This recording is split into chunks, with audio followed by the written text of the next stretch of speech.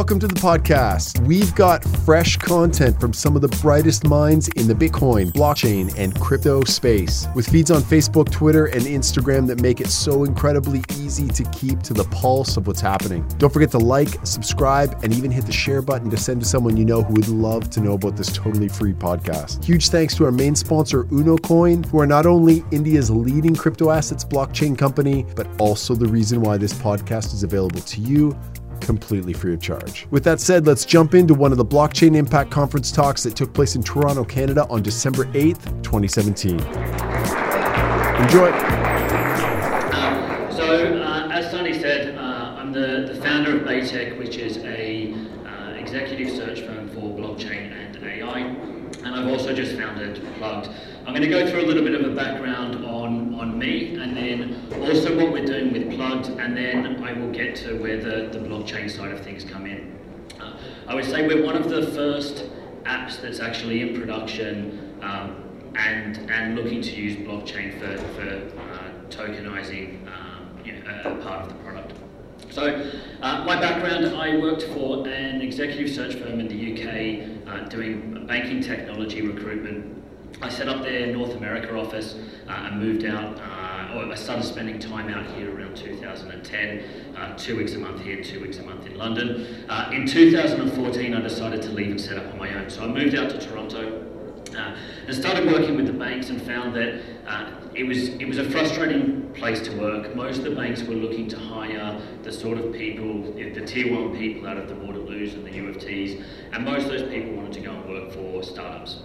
So we started looking at other areas that we could work with, and I met a couple of people at the time that were working with blockchain. So started building out a network on the off chance that it would take off.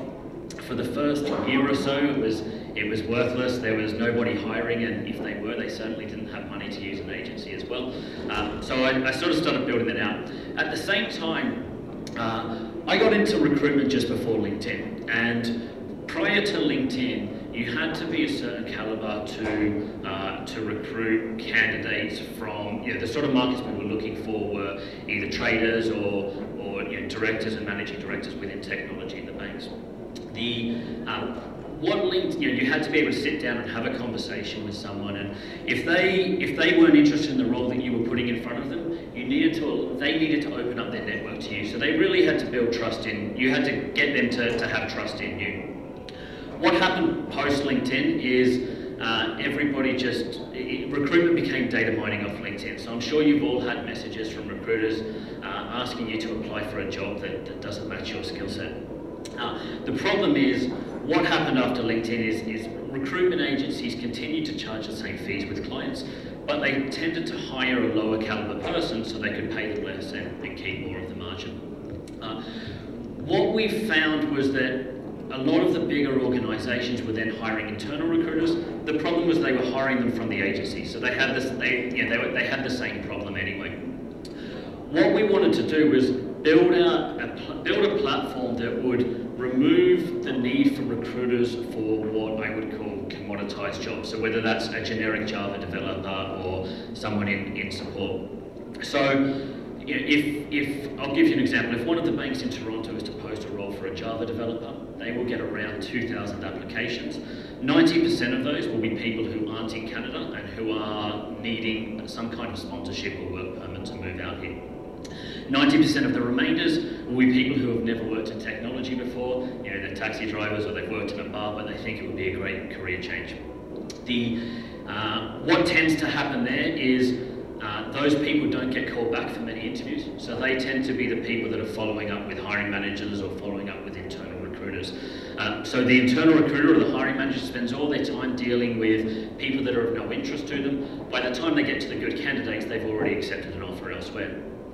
So we looked at how other industries dealt with the same issue, and online dating tended to be the main one that had the same problem. So if you were to ask, particularly any woman who had signed up to an online dating site, she would set up a profile and she would go back in a week's time, and she will have been inundated with messages from people who are of no interest, many of them explicit and unsolicited.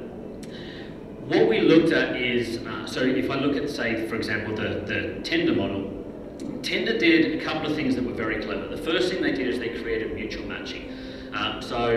Looking around the room, most people probably look out of the Tinder age range.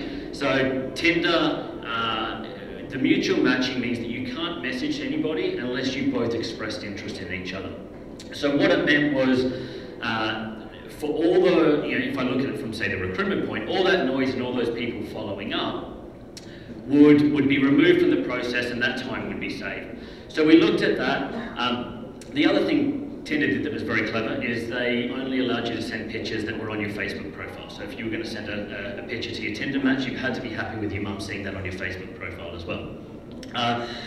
On the candidate side, what we found is, as recruiters, a lot of the time when we speak to a candidate, they'll tell us that they're not looking for a new job, to contact them again in 6 months or 12 months. And 4 weeks later, we would see that they'd landed in a new job. Now, they hadn't necessarily lied to us. What usually happened is there was something that happened in that period of time that made them answer that next person that contacted them about a job, or contact that friend who just ended up in a new cool company. So we looked at why that is. And what we found is that if you're at work today and your colleague gets that promotion, or the person sat next to you gets that good project, you're unlikely to get home that night and to start to update your resume and go and find jobs to apply for. But what you will do is you'll go downstairs, you'll grab a coffee, and you'll pull out an app, and you'll express interest in a couple of things that would match what you're looking for. If you get home that night and that you see that you've got a couple of matches, you're much more motivated to go and update the resume or to apply for that job, because there's something that you're going to miss out on if you don't. So what we looked at was creating something that was very similar to Tinder, but for the job market. We went to a couple of the banks in Toronto that we were already working with. With both banks, we got all the way up to the global heads of recruitment who loved the concept of the idea. We got them introduced to procurement, and for anyone who's tried to do business as a startup with a bank, we got to procurement and they asked us for 3 years of financials. So that idea was sort of dead in the water for a period of time. As I said, I've been building out my blockchain network, and you had companies like R3 were starting to get funding, and there was a couple of ICOs. So I went back to that. That was getting busy as the war for the blockchain talent built up. We were also doing some stuff around AI, which was building up at the time. So we left that, we got busy, and then I started to see, I had a couple of friends, one in the UK and one in Canada, who owned bars and restaurants. And I was seeing on Facebook and Instagram every week, every few days, that they were looking for a bartender because someone had just quit, or they needed a line cook, and there was nowhere for them to find anyone. And what we looked at was, what if we took the original idea that we were looking at to work with the banks and technology, and we moved that to the hospitality industry? And we found that there was a number of areas that really aligned well for us. So the first one is that there's huge turnover. The average bar or restaurant turns over their staff every 6 months. There's unreliable staff, so people will quit on the day, or they will call in sick the day of a shift, and that needs to be replaced. There's no restrictions between the workforce, so if a bar is open from Thursday till Sunday, and those people want to work more than 4 shifts a week, there's no restriction from them working at bar A for 4 days a week, and bar B for the other 3 days of the week. So that really worked for us in terms of being able to move the up there. The other thing is the demographic was, it's predominantly 19 to 30-year-olds who were all looking for extra money, and therefore they were perfectly aligned to using an app to pick up extra shifts as well. So we built out the app, and then we started researching two-sided markets. So what I mean by that is we need both the candidates and we need both the clients for our app to work. And one of the problems with that is, well, firstly, you can't really beta test, because you can't beta test with 5 users on either side. You won't create the matches. But the other one was that we really needed to grow exponentially. Every time somebody logs onto our app, they were going to expect to see more jobs, or they were going to expect to see more candidates. So we looked at how we could create a reward program that helped us grow. So we looked at Uber, and Uber uses is everyone here familiar with the Uber invite code? So if I invite you onto Uber, we both get a $10 free ride. The problem with that is, if I'm the 100th user on Uber and I invite 10 of my friends, I've increased their user base by 10% for $100 of free rides. Today, if I invite 10 friends on Uber, I've increased their user base by, I don't know, 0.0001%, and I've still got $100 of free rides. And we really wanted to encourage people to get behind the app in the early stages. We've started conducting a lot of industry meetups, so we get, just to put in context, we launched about 3 weeks ago, and we have 1,000 users on the app already. So we really wanted to encourage our users to grow the app for us, but also reward them for that. So that's where we looked at tokenizing the reward platform, and that's where the blockchain side of things comes in. So I've got an example here. I can't see it, but I know it, so I'll have a look over on the screen. So the way that you earn reward points is either through using your invite code, so inviting a new user onto the app, whether that is a candidate or an employer. You will earn reward points for filling a shift or hiring for a shift, so whether you're on the establishment side or you're on the staff side, and you will earn reward points for interviewing, either as the interviewer or interviewee. So for the example that we've got here, it's a 4-hour shift at $15 an hour, where the candidate got a 5-star rating and the establishment got a 4-star rating. So the employee still, or the staff member still earns 4 hours at $15 an hour, so they still earn their $60. We can't pay people in tokens, because if you go into anyone in the hospitality industry and ask if they'll go and work for tokens, you'd get laughed out of the room.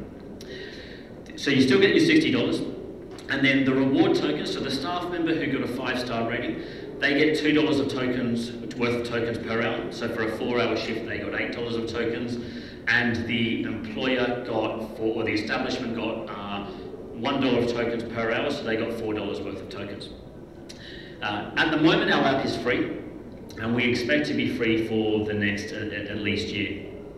Once we start to charge, the idea is that we would charge, we would charge in tokens. So it would cost $10 worth of tokens to post a full-time job, or when you place a candidate for a shift, you will pay $10 worth of tokens.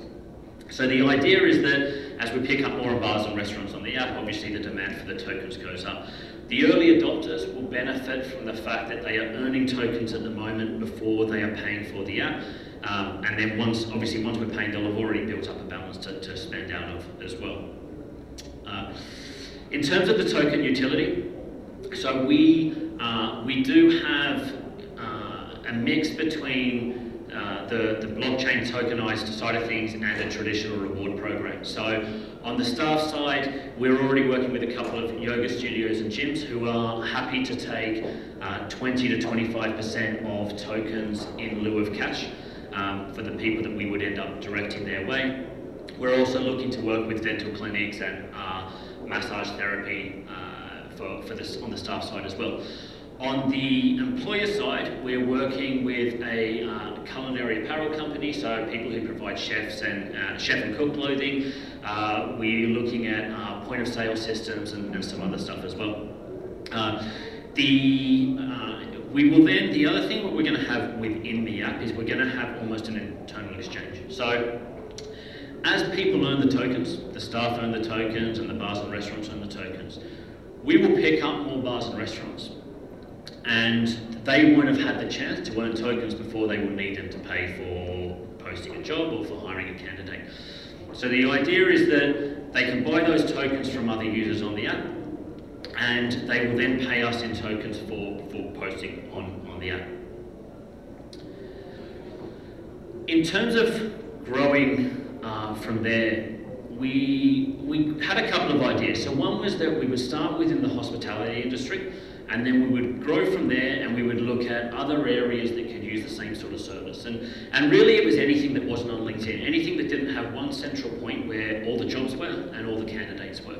So we looked at, I can't see what's up there, but we looked at construction, we looked at retail, we looked at if anyone's tried to find a maid on short notice, it's a nightmare. So we looked at all those sorts of things. We looked at tutors. If you put a child in after school tutor class, they tend to be up at around $100 an hour, but there's plenty of teachers out there who can't find work after graduating or would be happy to earn some money in the evening, who are already licensed, they've already passed criminal background checks, and they would be happy to come and earn a little bit of extra money by tutoring your child at your house. So we looked at the other areas that we could grow into, and what we felt was that by the time we had the hospitality industry market covered, that could be years, as we grow into other countries. And rather than do that and then wait before we went into other markets, we felt, well, why don't we decentralize it? So if we have the token sitting along the top, and Plugged would just be the first user of the gig token. So what we would do is we'll white label the technology, and then that technology will be made available to various industries, in various geographical locations, where people already have a database of candidates or they have a database of clients that they can put onto the app. And the idea of that is obviously that not only are we looking at the demand for the token within our platform, but we're looking at it across all those industries to obviously push it up as well. In terms of the team, so myself, I'm co-founder with Chris Vasquez. Chris's background is he spent the last 5 years as an SVP at TD, running all their infrastructure and IT availability. So there was about, I think, 2,000 or 3,000 staff there that he was looking after. Our advisory board is Jean Taylon, who's a former president at Bell Canada. Tiffany Madison, who worked for John McAfee for a number of years and ran his presidential campaign in 2016. And Adam Muse, who was a co-founder at Paytm Labs, helped them grow from 0 to 200 million users. That's it from me. I'm going to be around for the rest of the afternoon and evening, so if anyone's got any questions, please feel free to come and ask. My contact details are up there. I'm on LinkedIn. I don't think it's up there, but you can find me pretty easily. We'll go from there. Thank you very much. Don't forget to like, subscribe, and share with a friend you think would appreciate the send. Up next, more talks from past conferences. Thanks for listening.